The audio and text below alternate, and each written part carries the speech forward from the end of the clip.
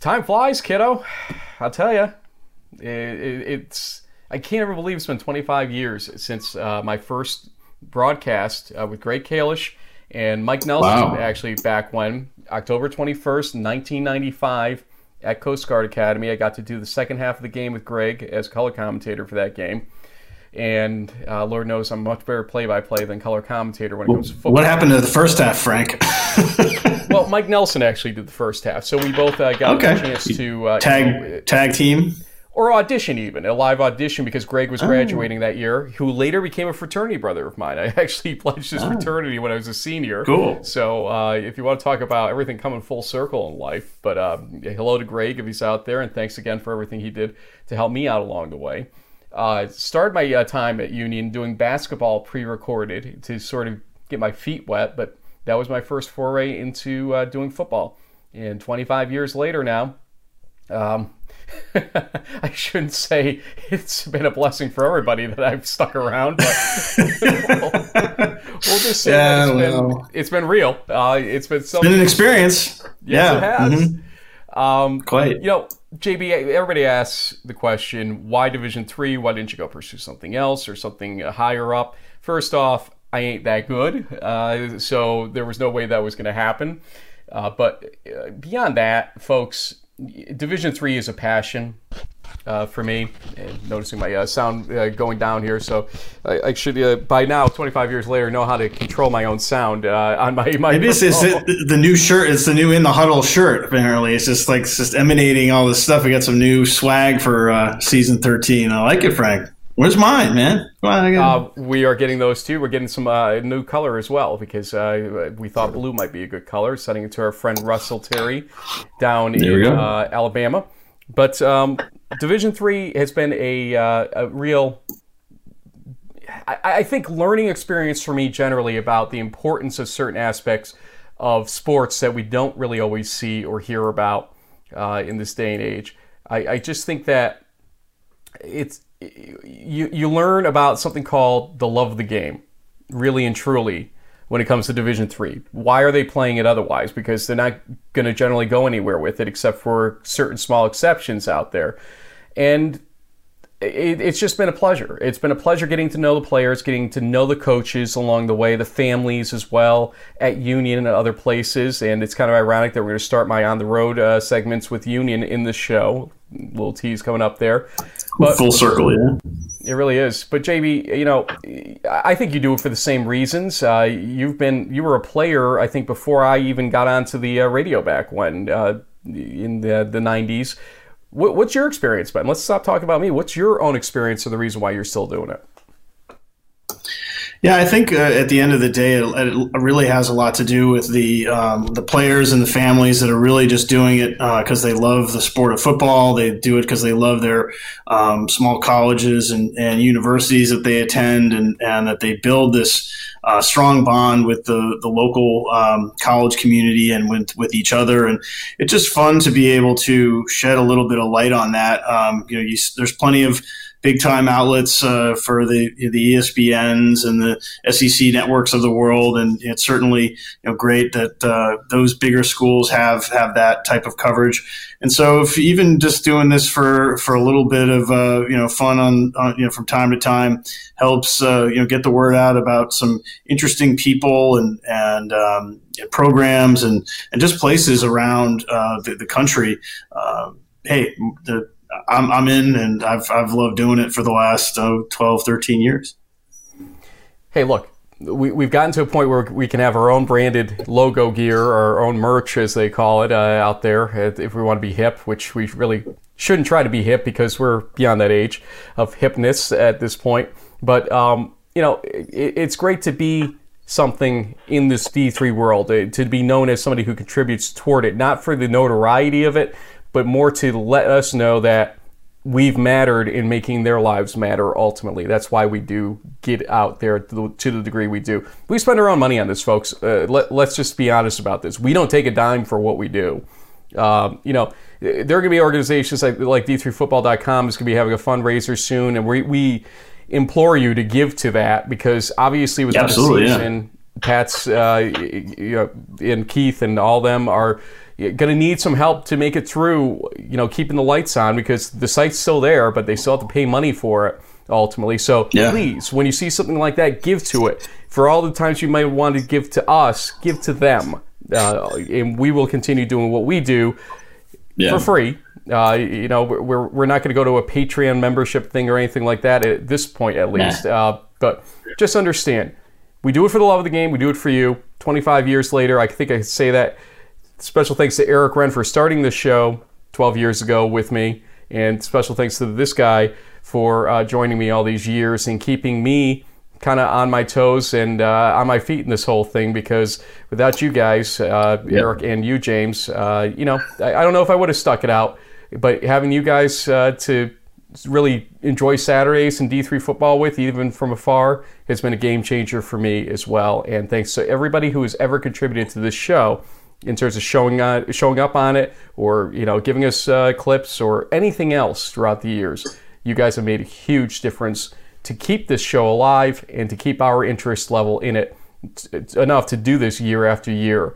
I wish we had more football to talk about, but still, this is In the Huddle.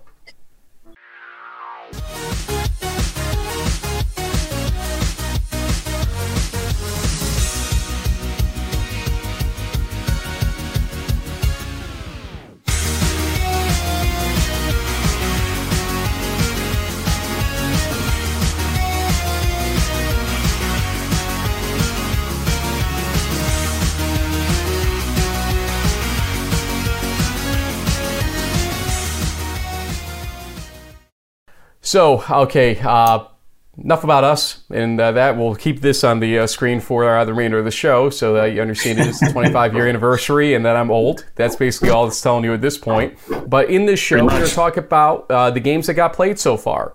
Trine has played 2 games. Adrian, Manchester, and Bluffton is going to be the end complement of this whole thing. So we're going to go through all of these different scores that we've seen. It's kind of sad that we're pretty much run out of games, to a certain degree here, except Secretary's Cup coming up. But, we wanted to look through that football that got played. We'll have Alex Price, sophomore quarterback from Trine, join us to talk about the experience. Because, look, they've got something they can talk about that most other schools can't in this country right now. In Division III. So what happened? How did it go? What's the thought and the advice for schools that didn't go this far, or even nearly this far so far? He has some really interesting observations that he provides to us ultimately, and I fully agree with what he says. You'll want to watch that. We will also be talking about what happened at Occidental a little bit, canceling their program. We'll go a little deeper into that later in the show. We're going to do my first on the road, as I said in the tease of the beginning of the show, at Union College. So happy to be kind of going over there to see where it all started, except it started at Coast Guard, but you get the point. That was my school. I was on the radio for back when, and got to talk to Coach Behrman and some players. And then we're going to just look at the overall news and some ideas that people are having here. We got a Twitter message from a good friend of ours about, hey, you remember those pro days that were kind of gone ultimately, that D3 players needed to enjoy? Somebody had a great idea in our mailbox, and we'd like to get some people like you viewers behind it a little bit. So stay tuned to the end of the show. We have a lot of stuff to cover. JB, before we go into crunch time, which this will be the only time this season I think we may do crunch time. So hey, we'll at least get one of these in. Better than nothing. You've been watching these games when they've been played, even closer than I have been watching them. I can tell that it's something that's kind of like a cathartic type situation for you, that you're at least getting a satisfaction of knowing somebody out there is getting to play when you've been providing me details as the Saturdays have gone on that this has happened the last few weeks. Yeah, it just kind of makes you wonder, what if we didn't completely cancel everything and went about the approach and start that we saw a lot of schools, my own alma mater included, had a very solid plan with a September 26th or an October 2nd kickoff, testing regulations put in place, certain things to ensure the health and safety of the players. I mean, watching these programs out in Michigan and Indiana be able to pull it off is, on one hand, a real positive. It was great to see. I mean, I'd either been watching or playing D3 football for almost 30 years, Frank, because my freshman season was 92.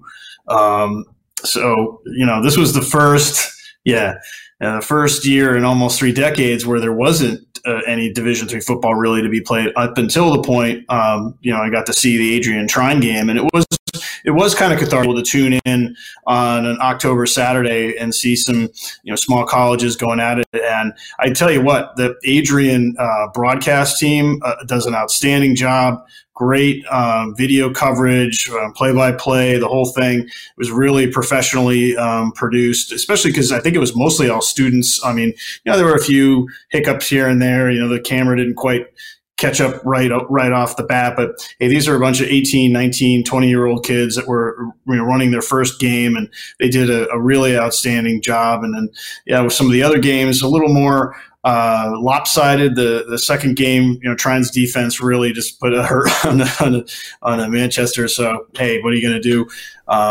But at least there was some games that were held, and maybe in the spring there'll be more. I'm still a little skeptical about that. We'll talk about it a little more later on in the show, because our friends at the NCAA haven't really said or done anything to make things easier.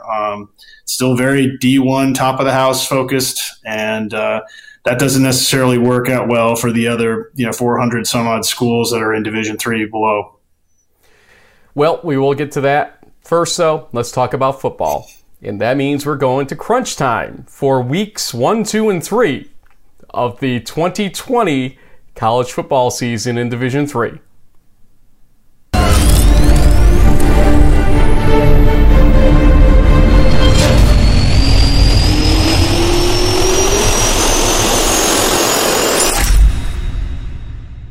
And again, we're in crunch time here, starting with the first game of the season, and that is Trine versus Adrian. Adrian with quality production, as you had stated, I think, earlier. And Trine had started the scoring in a very ominous way right here. Oh, no trouble on the kickoff, and the Thunder have the football. He is gone. Phone that one back to Indiana. It's going to be a touchdown for Trine University. Wow, what a play on the blocked kick. That missed field goal led to that 84-yard Aaron Dean touchdown, making it 7-0 in favor of Trine. Then Zane Kirby, who had quite a day, had a 7-yard touchdown run later in the first quarter to make it 14-0 Trine.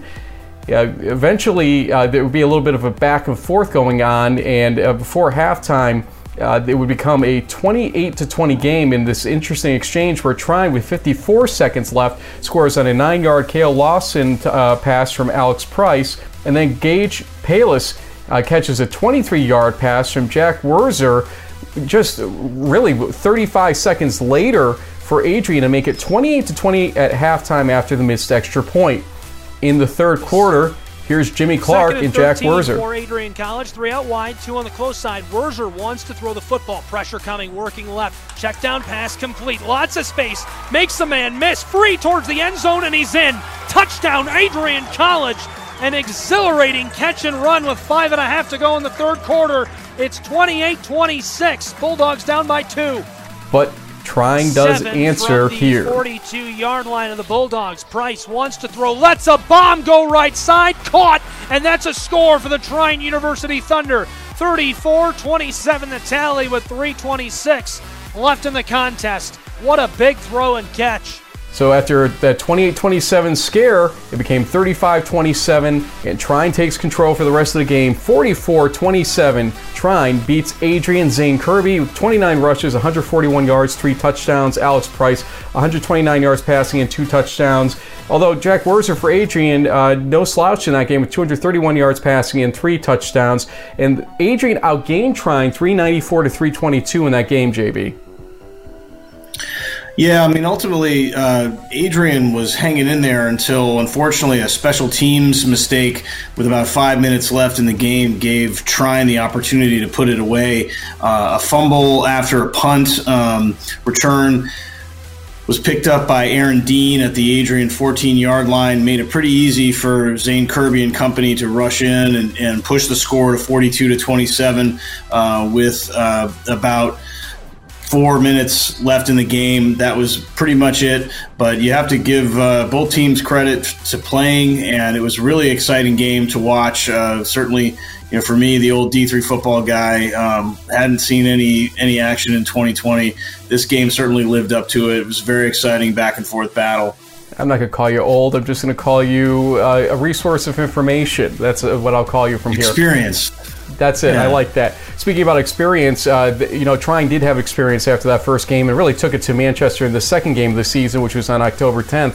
A 37-0 final against Manchester. Trine outrushed Manchester 282-49 in that game, and the defense forced 2 turnovers, 3 sacks, and a 50-yard pick-6 return, among other things. 37-0 final in that game. So Trine moved to 2-0. More on that in a little bit.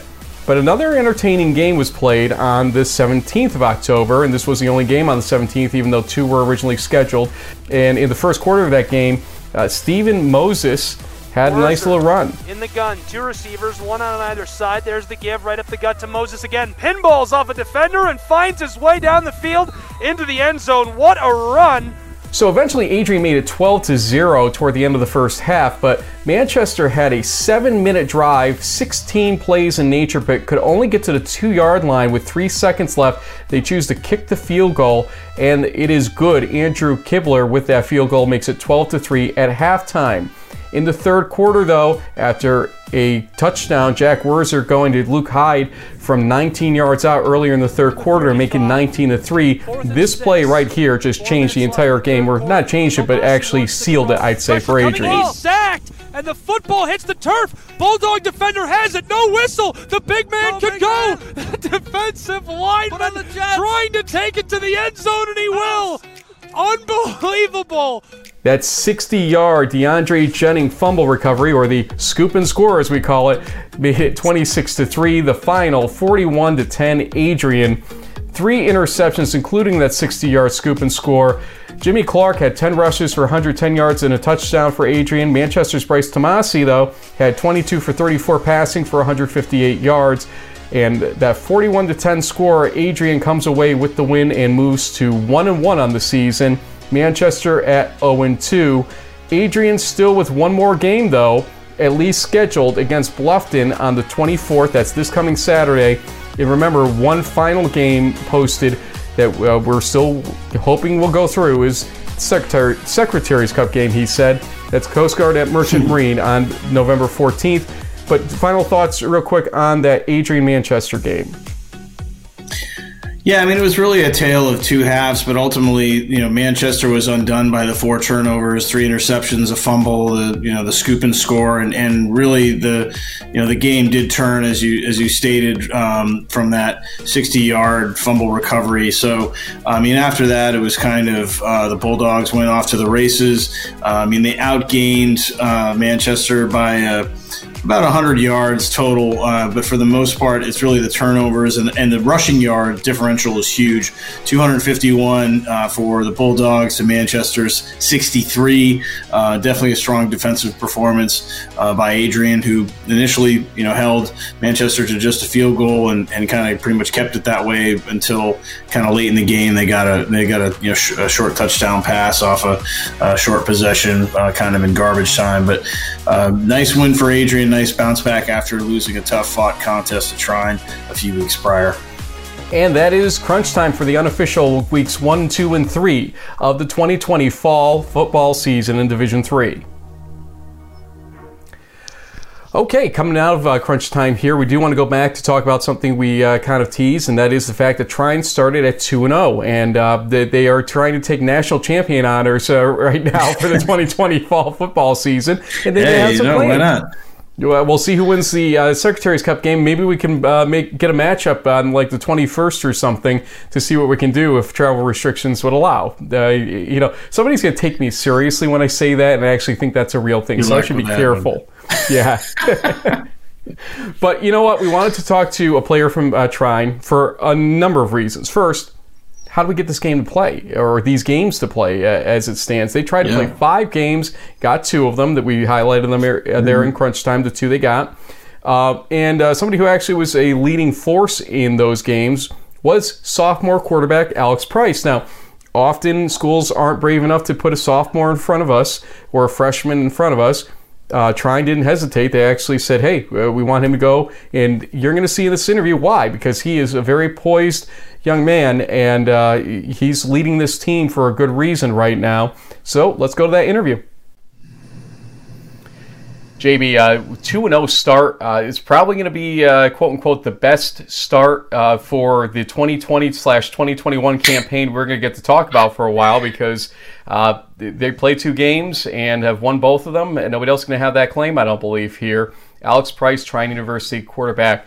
The sophomore joins us here. Alex, first off, congratulations. I mean, look, we've got nothing really to compare anything to right now, but it still says something about you and your team that you could win both of those games this season. How does it feel having taken the field this season, something a lot of teams can't claim and a lot of players out there wish they could claim right now? Well, thank you, first off. And, I think it's really special that we got to take the field this year. I think it says a lot about our university and how much they care about football and doing what was right and safe for us. So, I think to all the guys can agree with me, like, it was special that we're the only 2-0 team in the nation right now. So, just in that in itself is pretty remarkable. Indeed, this is one of those things where you guys had actually planned out 5 games, it looked like, on the schedule. The next game, quote unquote, is not going to play, so we know you're kind of firm at 2-0 at this point, unless something gets scheduled in the future, which I doubt at this point because of everything that's going on. But at what point did you realize you would actually get to play games? Because we saw lots of schedules and proposals and whatnot come through from different conferences and teams. At what point were you like, yeah, this is real? I think when it was like, oh, we're playing is like when we got on the field at Adrian. Like, we're all kind of like, we knew it was going to happen, but we're like, there's been so much uncertainty this year and teams canceling us. It was really never our fault. But it happened a lot. So, we were all like, till the first whistle blows, like, that's when it's real to us. So, yeah. Alex, what was some of the kind of communications that you got either from the coaching staff or perhaps the administration at Trine? Clearly your conference is primarily in Michigan, although for the folks at home, Trine is located in the northeastern corner of Indiana with Ohio and Michigan at its borders. Was it kind of a combination that the school was just said, hey, you know what, guys, we're going to try and make this happen as much as possible. Here are the things that we're putting in place to provide as safeguards to the extent possible. Tell us a little bit about what that experience was like and kind of leading up to the actual game that you had. So in the summer when the MIAA came out their announcement that they were postponing the fall season, we got a text message right after saying, don't freak out, guys. Like, Trine has its own announcement coming in a couple hours or whatever it was. So that was when we found out, like, hey, we're going to try to play this fall. And, it took a lot. I don't know what it took, but I'm assuming it took a lot of work from the coaching staff and the athletic director and just the university as a whole to actually get to play these games. So, we just had to go through testing every week, which it got better as it went on. You just get used to it. So it really wasn't that bad. But, it was just a lot of uncertainty, I guess, because we've never had to do this. No one would have expected this to happen or really last this long. So, you can't fault anyone on it because it's something we've never seen before. We went through the highlights earlier of the show of the games that you've played. The first game, though, the Adrian game, every time we've, prognosticated on what spring football or fall football might look like for any teams that would play it, we assumed a certain level of, boy, this is going to be some kind of rickety football going on because of the lack of spring practices that occurred or didn't occur throughout the country, the lack of fall practice ability as a full team at times. And it feels like when you look at the box score, and it's to my right over here, so excuse me for looking off screen, but 28-27 became the score midway through the third quarter. Adrian was really pushing toward you guys pretty hard in that game when you were on the road over there. And then you guys responded. What was going on in that game? Was it a case of you had some kinks you needed to work out offensively, and then you guys kind of got your traction back after that 28-27 score? Take us through that game a little bit. So for the Adrian game, the week prior, we actually had to take a little break because we just thought it was a safe thing to do. So we only got 2 days of practice before the game, and I thought we came out and we played really well for considering the amount of practices we had before that. But I think that just shows to prove how good we've been doing prior to that, and we were practicing hard and really getting in a groove. So when we left and came back, we were still in that groove. So I think for that game, we did have small things to figure out on offense, but I think we really once we made the adjustments and got near the fourth quarter, we really shut them out and didn't give them a chance to come back. And JB, the thing about just shutting them out at the end of the third quarter and fourth quarter, that continued into that Manchester game next. I know you were watching that game, JB. Well, it's been interesting. I mean, I know that the Trine University mascot is the Thunder, I believe, and so a lot of times when you have these dual running back situations of Thunder and Lightning, Alex, you've got a couple running backs. Zane with an X, I believe. Kirby is a freshman running back. He might have the best hair in Division III at the moment. Pretty solid flow action going on for him.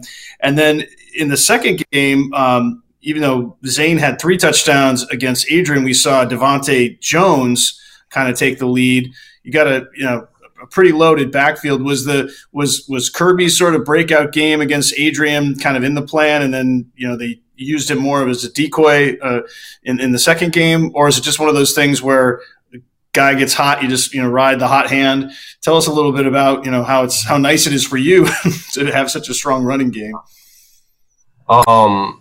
So all of our backs are very talented, and we really have a deep backfield. So Kirby played really well in the Adrian game, and it was just kind of like who had the hot hand. I mean, both running backs were averaging about 5 yards per carry. But then first quarter of the Manchester game, he hurt his ankle. So he was out for that game. And then Devontae just stepped up, and he played really well. And, I mean, I think it shows you how talented of running backs we have here.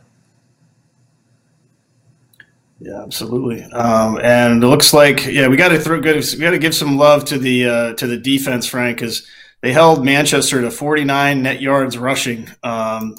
They had to throw the ball a little bit because they were trailing the whole time. But man, great defensive performance by the Thunder D, which I'm sure you've gotten to know pretty well practicing against the last couple seasons. Yeah.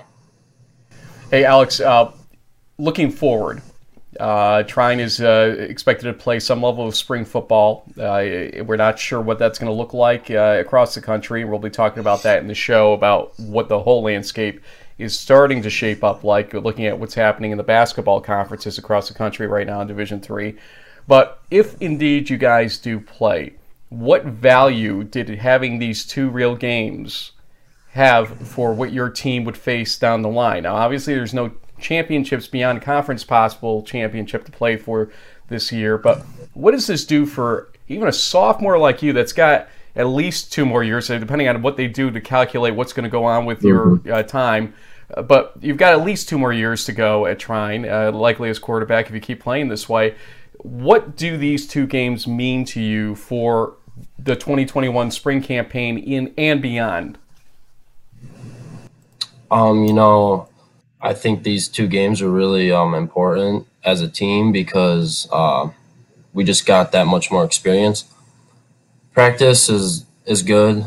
Obviously, you need it, but there's nothing that quite prepares you and gives you experience like a game does.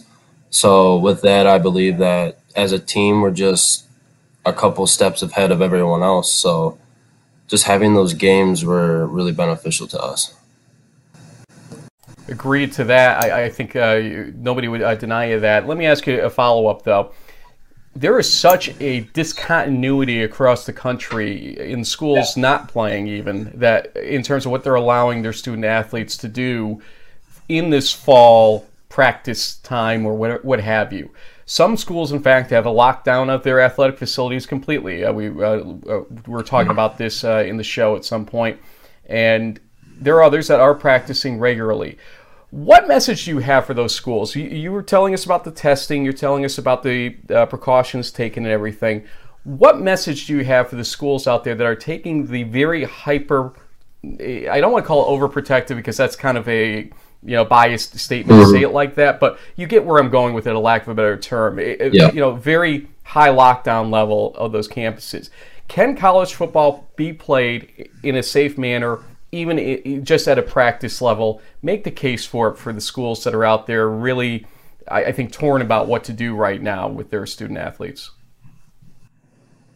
So I believe that if you're taking the right measures and doing everything you should be doing and following the precautions, you can absolutely play college football right now in a safe manner.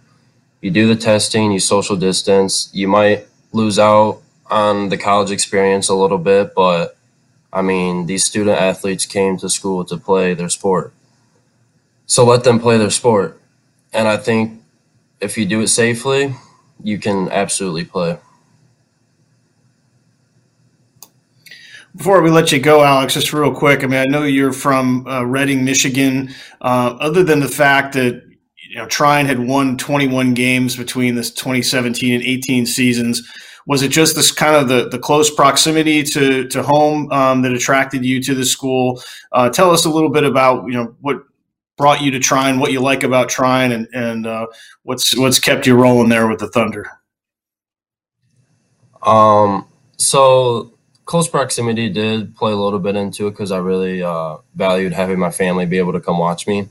I was looking at a few other schools, some in Wisconsin and a couple in Michigan, but it was really just the team atmosphere and the coaching staff that brought me here. When I came on my overnight visit, I really enjoyed it, and I enjoyed the guys that were here, and I thought I fit in pretty good. You're fitting in well. Look at the 2-0 start here this season. So congratulations on that. And, hopefully the rest of your career goes as well as this last stanza has. That's for sure. Enjoy talking with you indeed. And, we always get a little nervousness from schools when we have underclassmen, sophomores, or freshmen join us. But let the folks know that are kind of in the background walking by every so often that you did a tremendous job. Hey, guys. Hi, everyone. Thank you, guys. But we want to give you the opportunity, and maybe they're going to hear some of their names that are walking by back there for shout-outs, as we do for our student athletes that join us, for any teammates, friends, coaches, family members, anybody that might be watching this. Alex Price, the floor is yours here on In the Huddle. Obviously, want to thank my parents, Roger and Debbie Price. They supported me through everything and would do anything for me. So I support them and shout them out. And also I want to shout out my roommates, Brandon Klein and Cale Lawson. We all three had a really good 2-game season. I had a lot of passes to them, 2 touchdown passes to my roommates, so that was pretty special. And just shout out the whole team, the whole defense, especially my O-line, because they do everything for me. So I appreciate those big boys a lot. So if you throw touchdowns to your roommate, do they do the cleaning for that week? Is that how it works ultimately? What kind of benefits do you get? But for the NCAA, not real benefits. This is just a joke, NCAA. But how does it work when you throw them the touchdowns? That's a really good point. I haven't thought of that, but I might have to do something with that. But really, I was just really excited to get those guys the opportunity, and I was just more happy for them that they got to experience their first college touchdowns and their first college catches. So I think it was just more of giving back to them in a way, if that makes sense. Absolutely does. Awesome job by you on the field and off the field. And really do appreciate your time and everybody's time at Trine for helping put this together. There is one more game coming up here in the MIAA structure, I believe. And then we have the Secretary's Cup game. Not much else to talk about this season. So to get to talk about real football is something you take for granted, but it's a pleasure to do right now for us. So good luck in the future, sir, and make sure those roommates are watching this so that they know that they did get their shout-outs. Yep. Thank you, guys. Appreciate it. Gotta like Alex Price after talking to him for a good 10-plus minutes there, JB. He seems to just have that poise and posture right now as a quarterback, especially after that first game. It seemed like he had a couple up and down moments there in that game that I think he took personally, that he knew maybe with the lack of practice or whatever were on him. But he showed up and continued to show up throughout that second game, especially where they blanked Manchester. Great job by the defense. But listen, your quarterback's got to make sure that they possess that ball or score or both throughout the game to make that shutout, look as good as it did ultimately with that big score, lopsided score in there. So thoughts on Alex Price and the job he's done? Yeah, I mean, he certainly he benefits from the fact that he's got a strong offensive line and two strong running backs in Jones and our favorite new. He's like an '80s rock star, Zane Kirby, with that long hair. He certainly made the throw though that really at the end of the day, what I like about Price, aside from him being a nice and leader, young man, et cetera, was the fact that when his team really needed him, he made that 42-yard touchdown pass when the game was kind of in doubt, gave his team a little bit of breathing room, and the special teams and the defense kind of took care of the rest of the game, and that's what you need out of your quarterback. You may not necessarily have to throw for 300 yards or 5 touchdowns or have a huge completion percentage. What you need them to do is to run the offense, make the throws when you really need them to, and that one touchdown pass in the Adrian game really made the difference, and that's what you really want in the leader of your offense. Indeed, yeah. I mean, it was a 28-27 game. That made it 35-27 at that point with that 42-yard pass to Kyle Lawson. Great job by him. JB, we want to go now into some news that we've been talking about over the last few weeks since our last show. We go from teams that are getting to play football to teams that will never get to play football again. I mean, how abrupt is that? I know, but it's newsworthy, and it's something we really have to think about here in terms of what's happening, where we go from here. I think most people know the news about Maine Maritime. We may not have discussed in the last show, probably should have. We didn't. We did cover it extensively on Twitter. We quoted a player unnamed to protect them. And one thing I'm going to say up front here is that when it comes to a situation like that, where it's a military institution, we are not going to go and try to get players in trouble under those circumstances. So we wanted to talk to Maine Maritime players, and we did unofficially in chat, and we'll leave it at that. We had a pretty good quote from one of them. I think epitomized the situation, and some of them liked it and shared it on social media, and we appreciated that fact. Yeah. Always a risk even to do that, but we do appreciate it. Then Occidental. That is a situation where, a few years ago, we encountered, I think in our first year that we were doing video, Occidental was going to cease their program, at least temporarily, because they didn't have sufficient roster at that point in time. I want to say in 2017. Yep, and so that was it. They wanted to work on supposedly shoring up roster and also working on getting alumni involvement up because of some failures that program had seen over the last decade. Now, here's the catch with football, folks. The players change every 4 years, basically on a cyclical basis. The administration that runs those programs doesn't. And so at the end of the day, who do you blame for these situations that develop for a school that pretty much is a pretty well thought of institution in terms of Occidental out in California? I think their endowment's decent out there from what I remember looking at back when. But the football alumni stepped up and essentially raised or got pledges for over a 4-year period well over $1 million. Not fooling around there. About $280,000 a year was going to be raised. $57,000 of which, give or take, was supposed to go to the colleges at large programs, and I guess on a share basis that's required by the school or proposed by the school. So like 20% of that money was going to go to other sports. And they did that, at least for the first couple of years. And the program was getting better. You'll see on the screen the wins and losses are 2018, 2019. Obviously nothing to show for it in 2020. The school decided to blame COVID and the effects of it for squelching, getting rid of, whatever you want to call it, the program, ending it. Yeah. I called it out as BS on Twitter. I stick by that thought because the more I researched it, the more I read, the more I saw, the more I think it's the school, not the COVID situation as much. Sure, COVID is affecting certain schools. Please don't get me wrong in that. Okay, we've chronicled some of the schools we're concerned about out there. I'm not going to name names right now, and there will be legitimate times when this situation over the next year to 2 years is going to knock out more schools. It just is. The NCAA's health advisor has admitted this fact. Okay, so let's get that prospect out of here for now to say we know that will exist.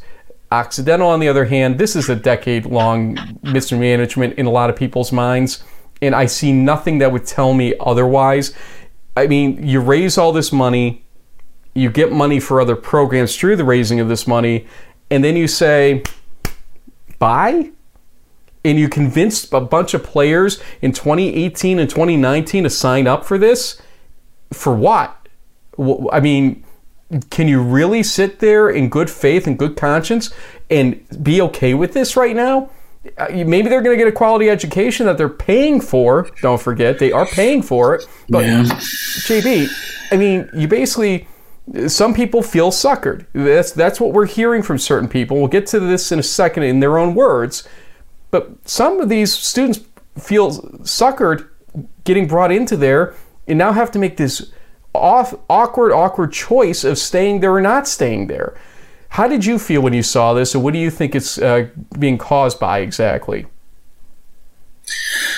Well, I have mixed emotions about it. I mean, I've been nearby Occidental. It's in Eagle Rock, California, which is a suburb of Pasadena, not far from where I used to live in LA for it was a decade plus, decade and a half. So I'm familiar with the school. This kind of thing would be similar if like Middlebury just kind of up and canceled their football program. I mean, obviously Middlebury might be a bad example because they had a 9-0 season. So maybe it's like, Colby or Tufts or something, kind of out of the blue. But there have been some, issues with the roster, obviously. But Occidental is one of these very elite, types of liberal arts national colleges that attract students from across the country. Obviously, a very desirable location in Southern California as far as weather's concerned.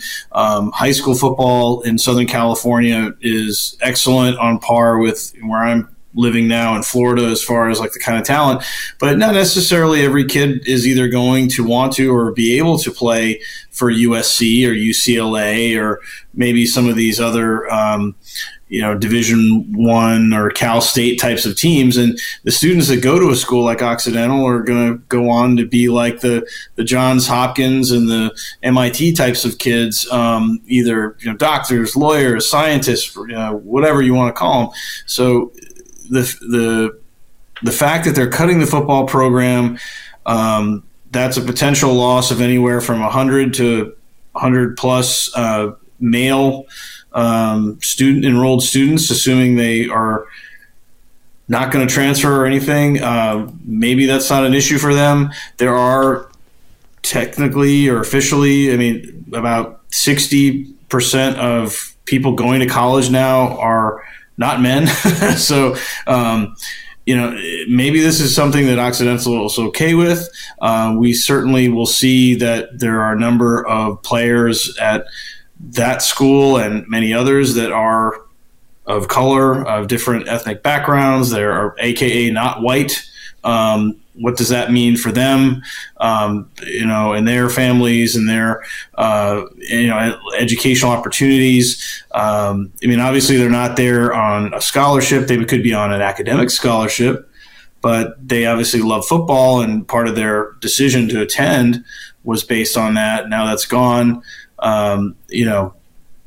It's a tough situation all around. I feel bad especially for the seniors who not only have lost their potential senior seasons, pretty much gone, period. I mean, for the freshmen and sophomores, if they want to transfer to, some of the other SkyX schools or somewhere else on the West Coast, or maybe, transfer back east if they had moved cross country to go to college in California, they'll have the opportunity to do that without really any ramifications to their eligibility.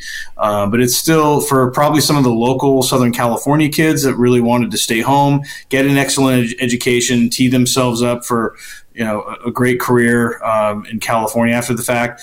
They'll be fine because they're going to get a degree from a great school, assuming they stay. But even if they transfer, the whole thing it's unfortunate. We sort of saw the writing on the wall 3 years ago. Here we are. 3 years ago, we attempted to reach out to administration to discuss what was going on at that point in time. They refused to come on camera with us at that point in time. We did offer their head coach an opportunity as well to come on. He did not respond to our inquiry. However, we did reach out to football players who technically are not any longer Occidental football players. So this is one of those situations where, how do we handle it? We want to get their stories out there, and so we reached out on social media to see if they wanted to give their side of what they're feeling right now in their own words. Here is a segment that we're going to turn to from time to time when we have news like this from schools and we're allowed to do this, or when we feel it's prudent or we're able to do that. And in this case, we feel prudent and able to do it because what's stopping it? They announce it's done. They're no longer football players at Occidental, as far as we are concerned in honoring that fact. This is Occidental's football program in their own words. Hi, my name is Kyler. I am the kicker, or was the kicker, for the Occidental College football team, class of 2022. When I first stepped onto Patterson Field at Occidental College in 2018, it was with the knowledge that my teammates and I were embarking on a 4-year plan to restart the historic Oxy football program. We're an extremely young team, often more than 8 or so freshmen on the field at once. Then we grew into our second year, and 2 years into our ground-up rebuilding, we were just blindsided last week when the administration informed us that they had decided to get rid of Oxy football for completely unclear reasons. My teammates and I have worked so hard to jump through every hoop and do every possible action to transform this program. We recruited hard, alumni and boosters raised over $1 million. We continue to fundraise. We transformed the culture of the team, and we helped give back to our community and school. Our team is so much more than just football players. We're on student government and choir and dance teams. We're running groundbreaking science labs and organizing students groups. We're founding nonprofits to serve the community. We promote the college like nobody else. We're more diverse than the school we represent, cost the college no more than any other sport per athlete. And yet our brand new president decided to cut our historic program without having ever spoken to a single Oxy football player. I would never take back these incredible 2 years I've had with my teammates and coaches at Oxy, but I feel like I've absolutely been stabbed in the back by administration at a school I've given so much to. It hurts. We're all sitting in our own homes far away from each other, crying because it's the end of the road. But there's not much we can do about it. I don't know what the future looks like for any of us, but we're going to be split across the country.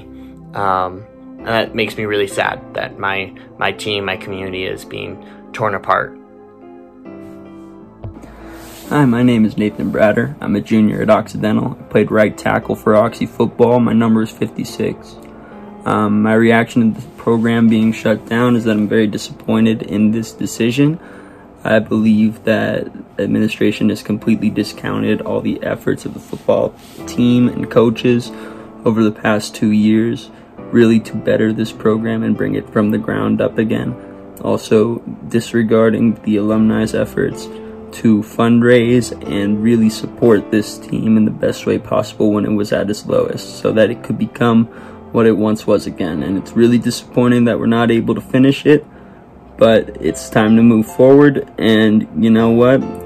It is what it is, but really disappointed in the decision, and it's really changing a lot of lives. How's it going, guys? My name is Justin Martinez. I was a junior defensive lineman on the Occidental football team before they abruptly decided to cancel the program in its entirety. My current mindset towards the situation is that Occidental is really doing a disservice to the community that it aims to empower, or it claims to aim to empower. I think it is an atrocity because it now disperses the most racially and socioeconomically diverse group of student athletes in an already predominantly white institution. And it basically tells them to either look elsewhere or to give up their athletic career, which they work so hard for. What's good? My name is JT Tinsley, former outside linebacker. I'm a member of the 2020 Occidental College class, number 24. I actually came to Oxy from Atlanta, Georgia, in order to change the trajectory of my life, but also my family's. So when I first figured out the news, I was quite literally devastated. I do not feel like the administration understands the extent to which it has closed the door of opportunity for so many young men like me that would not have been presented with the opportunity if not for Oxy football, right? Oxy already doesn't get a lot of public school kids, right? So without football, Oxy looks over my school, as it always does, public schools that it doesn't deem good enough, right? So, you know, it's one thing to make a decision and stand by that decision. It's another thing to lie about why you made that decision in the first place. I just want the truth, and I want to be heard. Thank you. We asked them to be honest and, to, at least be, respectful of the fact we're a family show, but at the same time be honest about it. And some definite emotion and some anger and upset. And, the one thing I will say that we got from the discussions back and forth when they were asking us what we were, looking for, quote unquote, in terms of what they could do to be a part of this show tonight or today, it was essentially, just how much of a family they still are as that team. A bunch of them were jumping into a direct message conversation with us in real time. More and more, they wanted their story out there and asking us what they could do. And it was a big family there. And to lose that family in that situation, my heart breaks for these guys. It really does. This is not the result that you want. Maine Maritime, same thing. Now, granted, Maine Maritime does have the military connection. Ultimately, you don't really have that same secondary connection or primary connection if you really want to in a situation like this with Occidental, like they do there. And for any school that disbands their football program, ultimately, it's a devastating situation. You play Division III football for the love of the game, for the family, etc. And to have that basically blow up in your face while you're attending, especially, there are no words for it, ultimately. So our hearts do go out to the Occidental football family.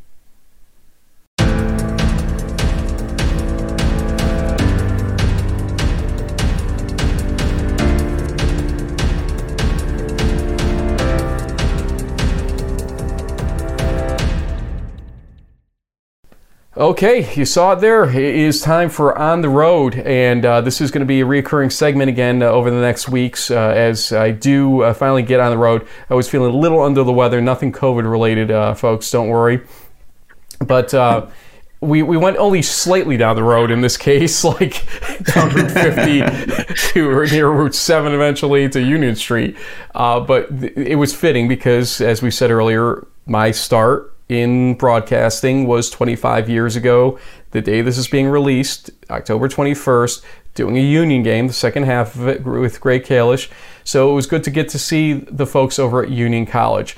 Wanted to talk about how COVID is affecting them and, you know, what's sort of at play right now in terms of them practicing and whether they think the school's gotten it right or not, essentially. They're not looking to be negative about it, but they just shared their feelings. And they, in this case, we have an offensive player and a defensive player you've seen on this show before. We have senior quarterback Will Bellamy and senior linebacker Colin Lama join us.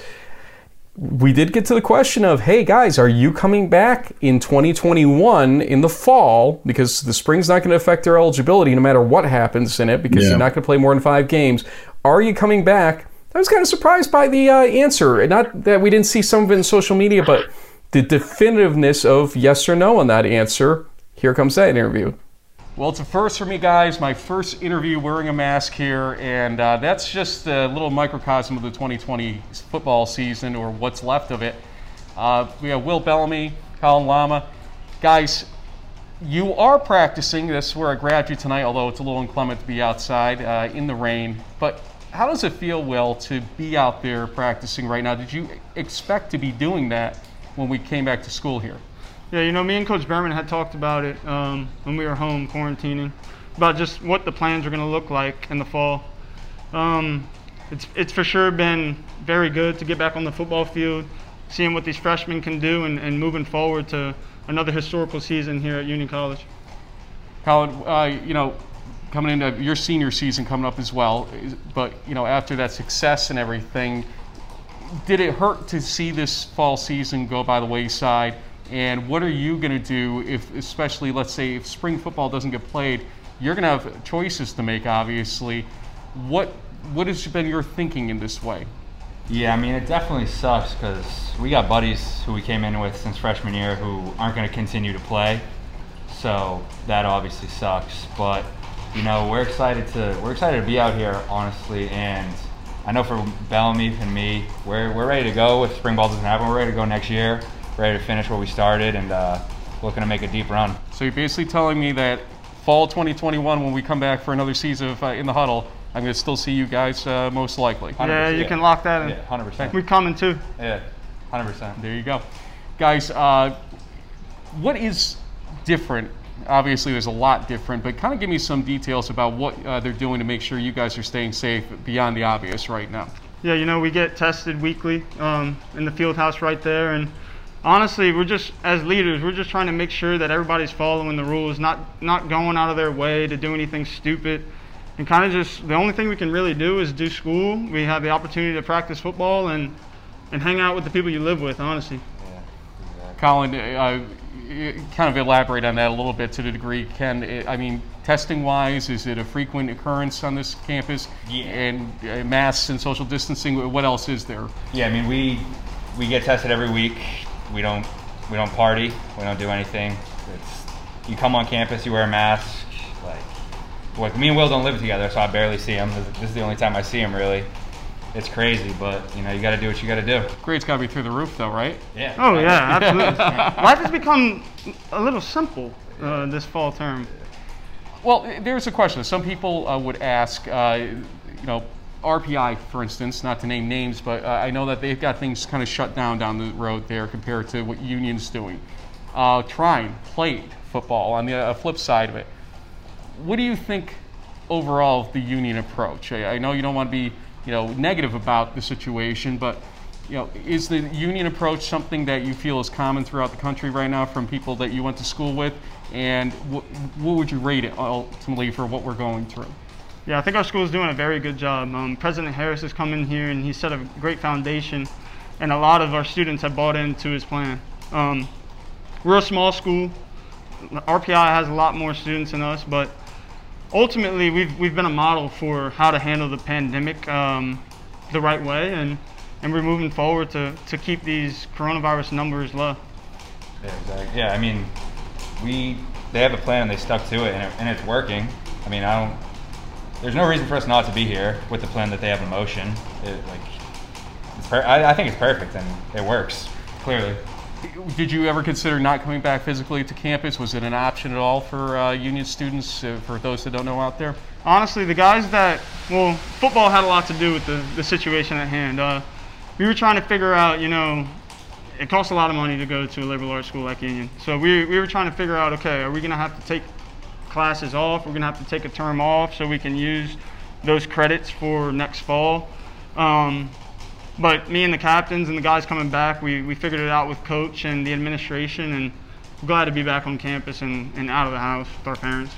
Guys, this show is going to air on what is my 25th anniversary of my first Union college football broadcast in 1995. Nice. So, congrats. Thank you, appreciate that. I'm not saying that for the congrats so much as we want to celebrate a little bit. We talk about the fact that why I do it, Division III, what it means to me, and JB as well.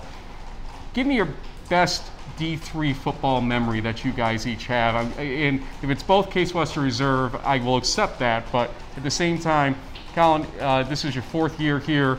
Give me your best memory of the familyhood or what Division III football has allowed you to really enjoy here. Yeah, I mean, it's unbelievable. Like we're such a tight-knit group of kids here, like group of guys. It's crazy. Like when this was happening, I don't think we had any concern about coming back. Like that, we knew we were coming back. And I'd say my favorite memory was when Jack Riley at RPI had the football and threw it on the roof. So I'd say that was my favorite memory, and looking to make some more next year.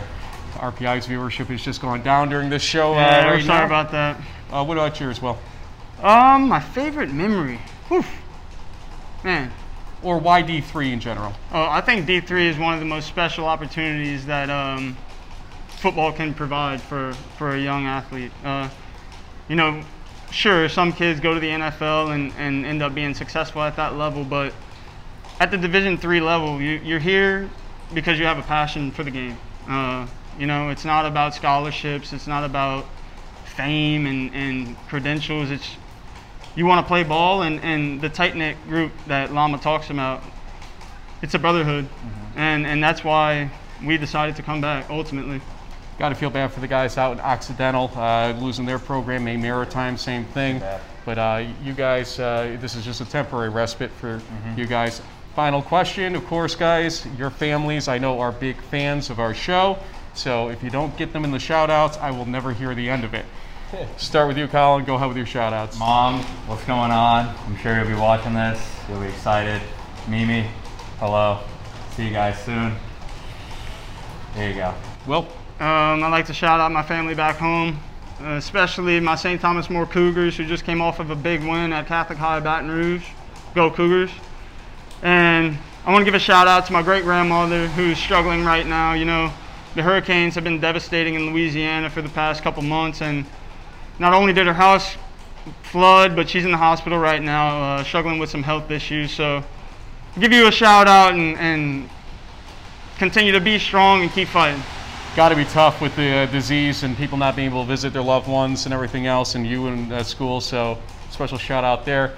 Shout out to both of their families for being such fans of ours here on In the Huddle. Guys. And shout out to JB. What's up, my brother? JB. Guys, thanks a lot. Yeah. Thank you. I'll tell you, JB, they love you. They love you out there. Bellamy stopped the entire interview to make sure he gave you that shout out. All right. That's awesome. But what'd you think about their definitiveness to say, yeah, we're coming back, and everything else essentially about kind of wanting to keep this family alive because they don't get to see each other than these more infrequent practice sessions, more infrequent compared to a normal season? Yeah, no, I think I thought that their candor and honesty was great. It was kind of funny. I think he might have sort of thought about it a second later, like, oh wait, maybe I shouldn't have said that it sucks, but Colin's right. This whole thing sucks, and let's be honest about it. So hey, I love that statement, and I love the fact that these guys are finding ways, along with the coaching staff and everybody else at Union, to try and kind of get back to normal. I mean, being safe, being responsible, following the guidelines. I mean, the whole thing with how the state of New York has managed this is a whole nother story for a different show, probably something on CNN or Fox News or whatever. But I think that people like President Harris, who we had on earlier in the year, and just as things were sort of in the early stages, this is what we want to see from people in higher education, that they're figuring out ways to make things work, to have plans in place, to set up safe but still kind of realistic, to get back to real life stuff for people who really aren't as at risk as other people in the community, and to set things up in a way that, should anything go awry, that it can be handled quickly and not put the community at risk. I think Union's on the right track, and that's a lot of compliments from a Hobart guy for college. Well, you talked about the coaching staff. Let's talk to the head of that coaching staff, and that is head coach Jeff Behrman. Talked about just how to mentally keep this team in the ball game after the season they had in 2019. That's no small feat under the circumstances we're facing. It's any team that had a good 2019 that has a lot of players back. How do you handle it? Do you have everybody coming back or not? I mean, these are real-time conversations still going on at this point. And what about the spring? Is the spring a reality or not a reality? Does anybody care that much? He gives an interesting answer to my question coming up here. Coach Jeff Behrman. Coach Jeff Behrman, talking to the guys a little bit, it's obviously a tough situation that the team seems to be adjusting to with the COVID situation. You and I have talked throughout the summer and everything, with the hopes of maybe playing, maybe in the spring now. We'll get to that in a second. But the fall, when you kind of realized where we were going to be at, and you knew that the facilities would still be open here at Union, what did you do at that point? What did you assemble for them to make sure that they stayed fresh and together as a team? Yeah, we, with our head athletic trainer, Cheryl Rockwood, she really, went through the NCAA guidelines and everything to make sure we were doing things correctly with the pods and how many people and spacing and things like that. So, the first couple weeks, the first week on campus, we did nothing actually. It was just more of acclimate yourself to the classes, to the schedule, to the new normal, so to speak, on a college campus. And the guys did great with that. And then we, the 2 weeks after that, the focus really going in as a coaching staff was to spend as much time, lifting weights as possible, and maybe a little less time on the field. So right now we're lifting 3 days a week, and we're on the field twice a week. The first 2 weeks that we were lifting, though, it was all outside. Here on the field, basically, just trying to keep the social distancing, stay out of the weight room indoors, that sort of thing. And then just a couple weeks ago we were able to get indoors and get into smaller pods, and to be able to actually lift weights, be in a squat rack, and do those types of activities. So with all this said, there's this prospect of spring football for some conferences. We have not heard if the Liberty League is going to definitively pursue it. We've seen some other conferences say yes on it. What's your thought or hope at this point? Would you like to see some level of spring engagement competition-wise, or do you think it's one of those, if it happens, it happens, whatever? I'm more in the if it happens type of thing. I mean, they're still trying to figure out winter sports right now, let alone, I know you got to plan and you got to figure things out moving forward, but right now, we'll just continue to control what we can control, and if we're going to play in the spring, we'll prepare to compete then. The players like Will, Colin, others, there's that question of whether they're going to come back. You've got seniors all over the place on this team. Those guys have made the guarantee to us here on the show, at least, they're going to be back in fall 2021, because you're not going to exceed the 5 games no matter what in the spring, it looks like. But there may be others that aren't in that camp? Not asking you to name names, but what is the balance right now overall? Yeah, I'd say, these are unique situations and they're individual, situations that families have to think about and deal with. And, the perspective of some guys having jobs already and going on and moving on with their life. I mean, some guys God forbid they were going to be professionals. Correct. But some of those guys have made those decisions that they're going to move on and just, pursue the career route, which I totally support and understand. And then there's other guys that are still kind of, trying to feel it out to see what it would take to be able to get the extra year in. Financial aid, 1, 2, their academic calendar. When are the classes that they need to graduate? Can they defer a term? So there's a lot of that still going on right now. And then there's the guys that have said, yeah, I'm doing it no matter what. For you personally, I was talking to you on the phone a few weeks ago. You were in Maryland with your son, who's a lacrosse player. Has this been a strange fall for you? We heard Ralph Isernia at RPI. You lament about it before the season even started when they first made the announcement at RPI of how different this would be for him personally after all these decades. For you, what's it been like? Yeah, it's definitely different. Obviously, the grind of, game to game, day to day in terms of in-season preparation, those types of things. Here on campus, it's been, we're with our guys as much as we are allowed to be.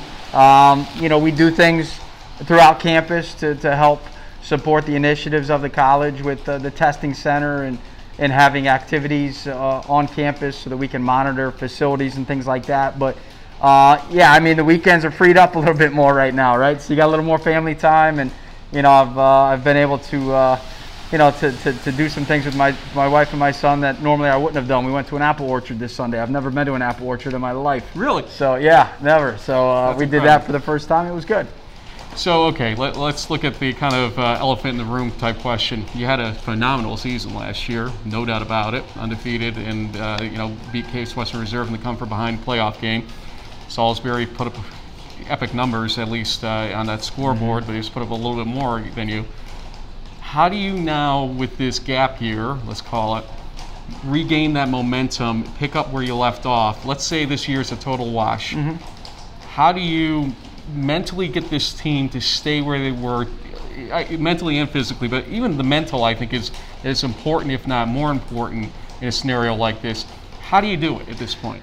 Yeah, I think it's a work in progress right now. We're all trying to navigate this new normal right now, and we don't know where it's going to go from this point. But we're doing what we can do right now. That's what I'll say. We're on the field out here. Twice a week, for an hour and 15 minutes with the offense, hour and 15 minutes with the defense. We've yet and we will not go both, sides of the ball on the field at one time, just for social distancing purposes and just trying to keep our entire campus community safe. We're asking, the campus not to social distance, so it doesn't really make sense for us to be out here doing things that the administration's asking everybody else to do. Yep. So we're just trying to keep the guys focused in. I tell you what, the energy. They're into it right now. They love being here on campus. They love, being on the field practicing and being around each other. And then I think it just continues to be strong senior leadership as well. I think that was something that I really pointed to last year, that strong senior leadership was a big factor in our success, and I think it will continue to be. I think at any level of sport organization, the leadership from within is really, really critical. My 25th anniversary of broadcasting Union football is the day this releases, 21st Wednesday. So the question we're asking all the guys and you now is kind of a why D3 type of question, because I've been around Division III that entire time. Why D3, or what's your best memory of Division III so far? What makes it so special to you being in Division III? Yeah, I was a Division III player, and so being at Union College as the head coach, I really love the balance that it provides the student athlete. It really allows you to have the best experience you possibly can have. You can balance your academics, your athletics, and your social life, and get the most out of it. And I think that's the biggest thing with Division III. Is it dedication? Is it commitment? Is it serious? Absolutely. But I think you can experience a lot more to your college life and your experience at this level. think you've enjoyed it a little bit the last couple of years, especially as this team is rebuilt into somebody that the East is watching carefully, if not the entire nation. So congratulations to you on that. Congratulations on keeping this team together right now, too. That's a challenge, I know, and we'll see where this road leads to. Any last thoughts? No, really happy you're here. Excited that you're here. You know, we've talked a lot on the phone, as you said, on summertime, just trying to get thoughts from each other and stuff. But look, you know, we'll continue to navigate this all together. What you guys do for Division III football is tremendous. Thank you. Really, really appreciate that, you and JB, and you know, hopefully we'll be on the field playing next year. I'll be here. You know, we're gonna if we were gonna ever put it up after this year type of idea, well, that got delayed by a year. Not saying we were, folks, but we will be back, no doubt. And thank you very much. Good luck to you. Thanks, Frank. Appreciate it. So thanks to Coach Behrman. The one thing, as I teased before, you know, he kind of had that, well, whatever happens, happens attitude about the spring. I don't think... That's a football coach. Yeah, well, but I don't think a lot of people have a lot of faith yet that spring football is happening. You know, we've seen some conferences come up with their schedules. We have not seen one, I don't believe, from the Liberty League at this point. So, you know... We've seen one for the OAC, the PAC, ASC. the MIAA in Michigan, the ASC with Mary Hardin Baylor. But I mean, Coach Behrman, you know, not typical. He's obviously, you know, a very excellent football coach. But you know, Kevin DeWall would have said the same thing if asked the same question. From you know, Hobart. Or any coach in Division III is basically like, we can only control what we can control. And so Coach Behrman's not going to worry about the what ifs. He's just going to do his, you know, it's going to be like the Bill Belichick, do your job. He's going to try to, you know, teach the team that he has, you know, his philosophy, his program, the offense, the defense, etc. Get them in shape. And if an opportunity happens where they can play a game or some games in the spring, great. If not, hey, well, we'll play into the fall. That's, I think, how football coaches honestly operate. They're not worried about, you know, what if or what may or this and that happen. They just do what's right in front of them and take care of business. Yeah, I think he's got the right mindset overall. Just to be comprehensive in our recaps and summaries here, there is concern, I'm not talking about from him necessarily, but across Division III right now. We have lost the NESCAC, the NCAC, and also now the SUNYAC in terms of college basketball and winter sports, and Swarthmore for winter and spring sports. It is becoming abundantly apparent that we are sitting essentially in the mid-July version of football for college basketball and winter sports right now. It will happen at a slower pace than we saw with football because there's just more conferences at play when you get to those other sports. But understand that the dominoes are beginning to fall for the winter sports in Division III. And the thing I kept hearing over the last couple days as I talked to people about this is something that we actually preached on the show and on our social media. Nothing's changed. Those are the words that I got hit with multiple times from people that didn't even hear us say that necessarily. Nothing's changed in terms of the NCAA guidelines or requirements ultimately. The testing costs are still there. The test by Abbott Labs, the $5 15-minute test that was touted in the latest guidance by the NCAA is not generally available. Nobody can get a contract for it at Division III, it sounds like. Division I schools can't get a contract for those tests yet. And so if you're going to be forced to test 3 times a week for college basketball, you're going to be paying out the nose still for that testing. It's not going to happen. Literally. And then yeah, good point. And then the liability issues on top of that are, I've avoided that so far. I only had an antibodies test, and I'm kind of happy about this, but eventually I'm going to have to try to get one, I think, just to see what the heck everybody's talking about. But the liability issues have not gone away. Nothing's changed there. And these schools are saying to themselves, why are we going to risk it? The thing that's going to happen, March Madness will happen because the NCAA needs it to happen. Financially, they need it. Oh, yeah. I mean, they're already having furloughs. Show me the money. And also a lot of forced retirements and possibly other layoffs in the NCAA head offices in Indianapolis. So understand, March Madness has to happen for the NCAA or we got some bigger problems coming up here than you and I want to realize. But for Division III and even Division II, I don't have much good news to tell anybody, and that carries over to the idea of spring football. If they're not playing college basketball at Division III, how are they going to justify spring football, which is technically going to be a partial overlap on the schedule? For every reason you wouldn't play basketball, you wouldn't play football in the spring either. And so not all decisions that you hear that are positive are going to remain positive with respect to this. Sorry about that. Well, I mean, I'm obviously a football guy first, but if anything, if it comes down to prioritization or what have you, the spring sports like the baseball, the lacrosse, track and field, if there is going to be a spring season, all of those deserve first priority over football and all the fall and or winter sports, because they already got canceled. They had, lacrosse season had 4 or 5 games, and they put that away. Baseball, the same thing. So if there is a way, and maybe it will come with some type of vaccine or some good news probably after the election, conveniently, one way or another.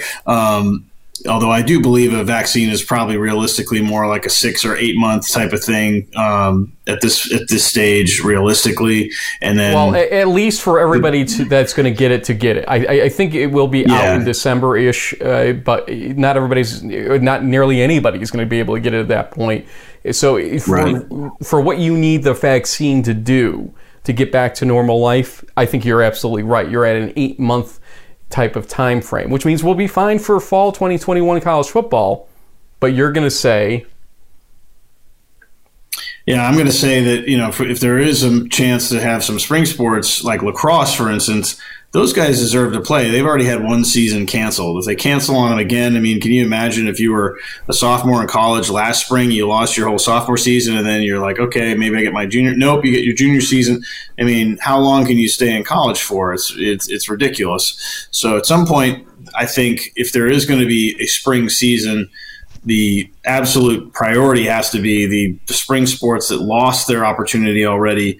I love D3 football. I want to see it back on, not just in Michigan or Indiana or Ohio like we had the last couple of weeks, but at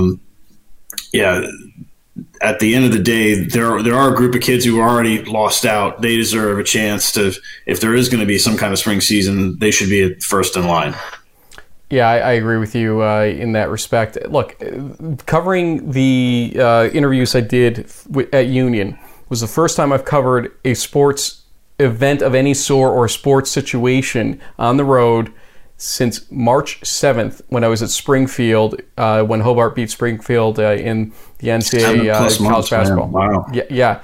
I mean, it seems like yesterday in some ways, but also it seems like a hell of a road that we had to go down. It's like 30 weeks. It's crazy. Yeah. We've had a lot of shows in the meantime, and I can remember almost every one of them, and then all the changing developments and everything else. This has been a tiring process for all of us.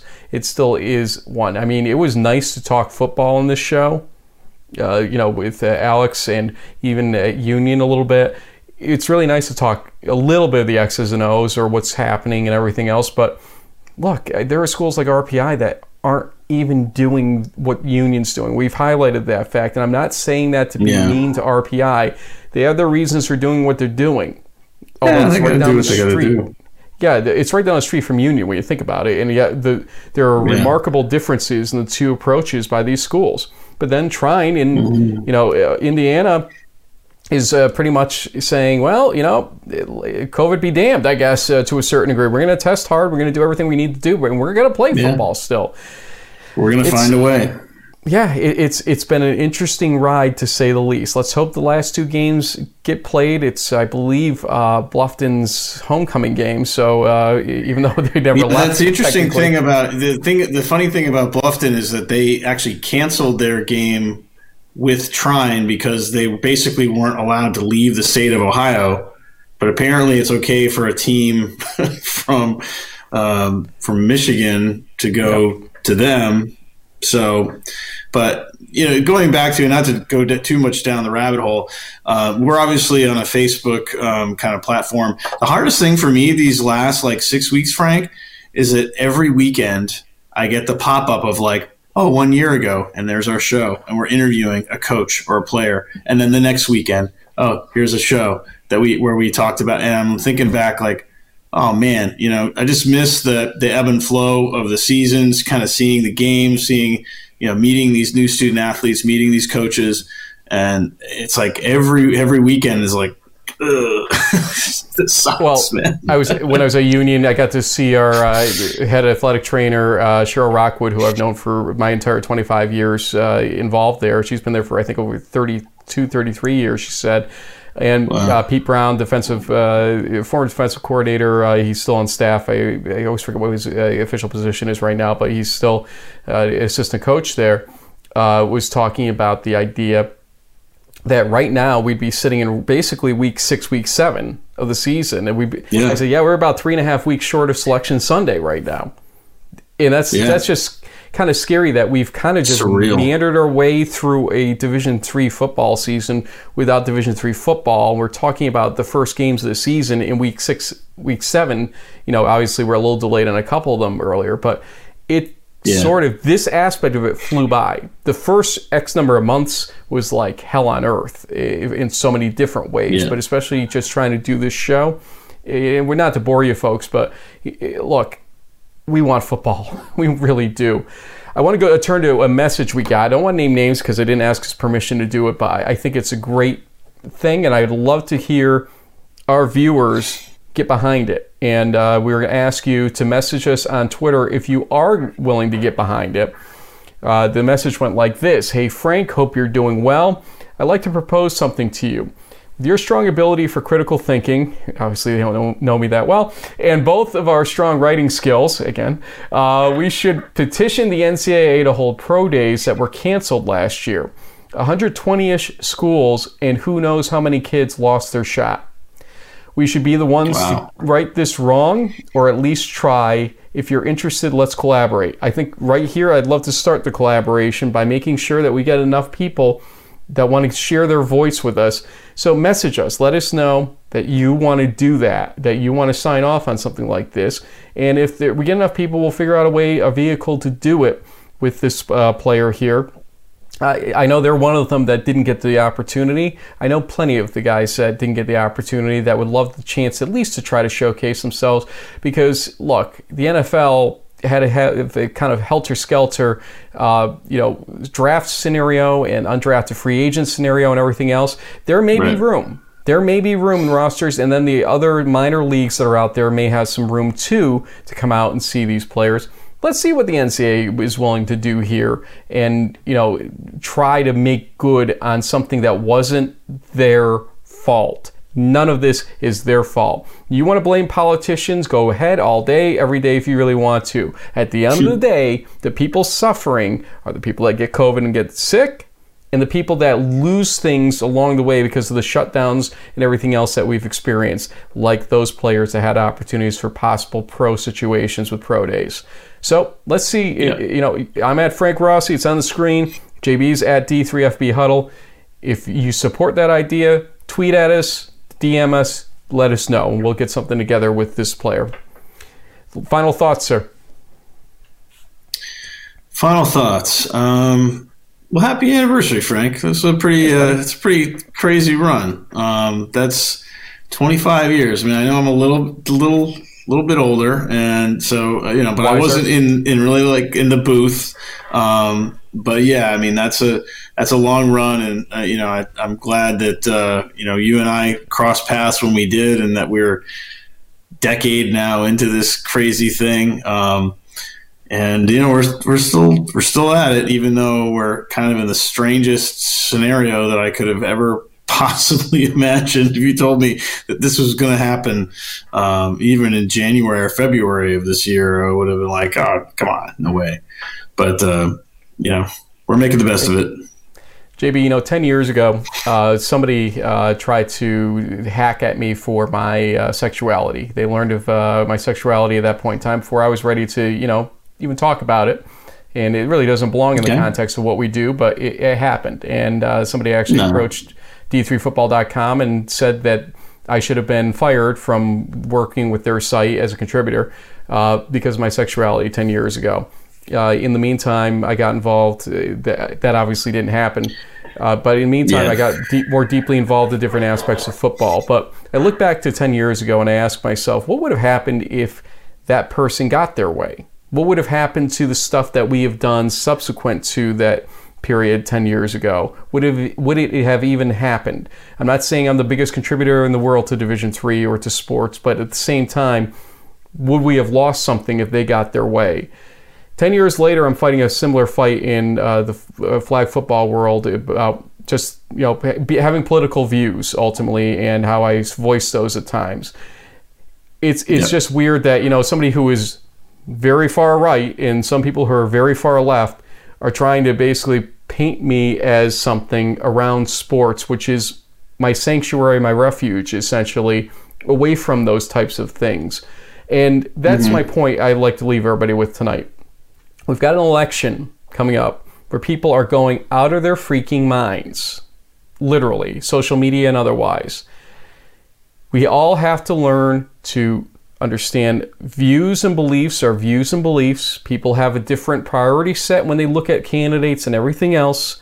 And it doesn't mean that yours is any better than mine or JB's or anybody else's. We have our priority set for our own reasons in our lives. And we understand that. If you can't understand that, that's a problem. But if you can, then you have to remember that makes us all human and all equal at the end of the day to make that decision, to have the freedom to make our choice, and to leave that at the voting booth and come out intact without getting attacked, or basically, in a situation like mine, a risk that we are going to be taken out from something where we give our passion, our time, our resources to help other people in. That's the thing. Don't attack people the way that you may see others doing right now. Don't make that the norm, because you could cost people in the long run something special. This show is something special. If I was knocked out, this show probably wouldn't have existed, because a certain level of what we do here is I'm producing this show. If I was taking out flag football, there's a tournament I help out with, same thing. Yep. Look, I try to contribute as much as I can to everything I do, and you know what? There are a lot of other people in similar situations in this world. Please, as we go forward here in the next month, not just in Division III or anything else, but just in life in general, take a step back, take a deep breath, and remember we're all human beings at the end of the day.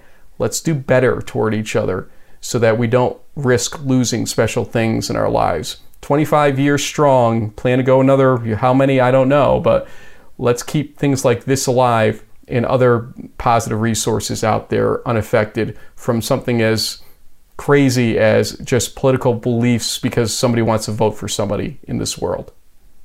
We'll leave it at that. Yeah. We'll see you soon, folks. Secretary's Cup coming up in a few weeks.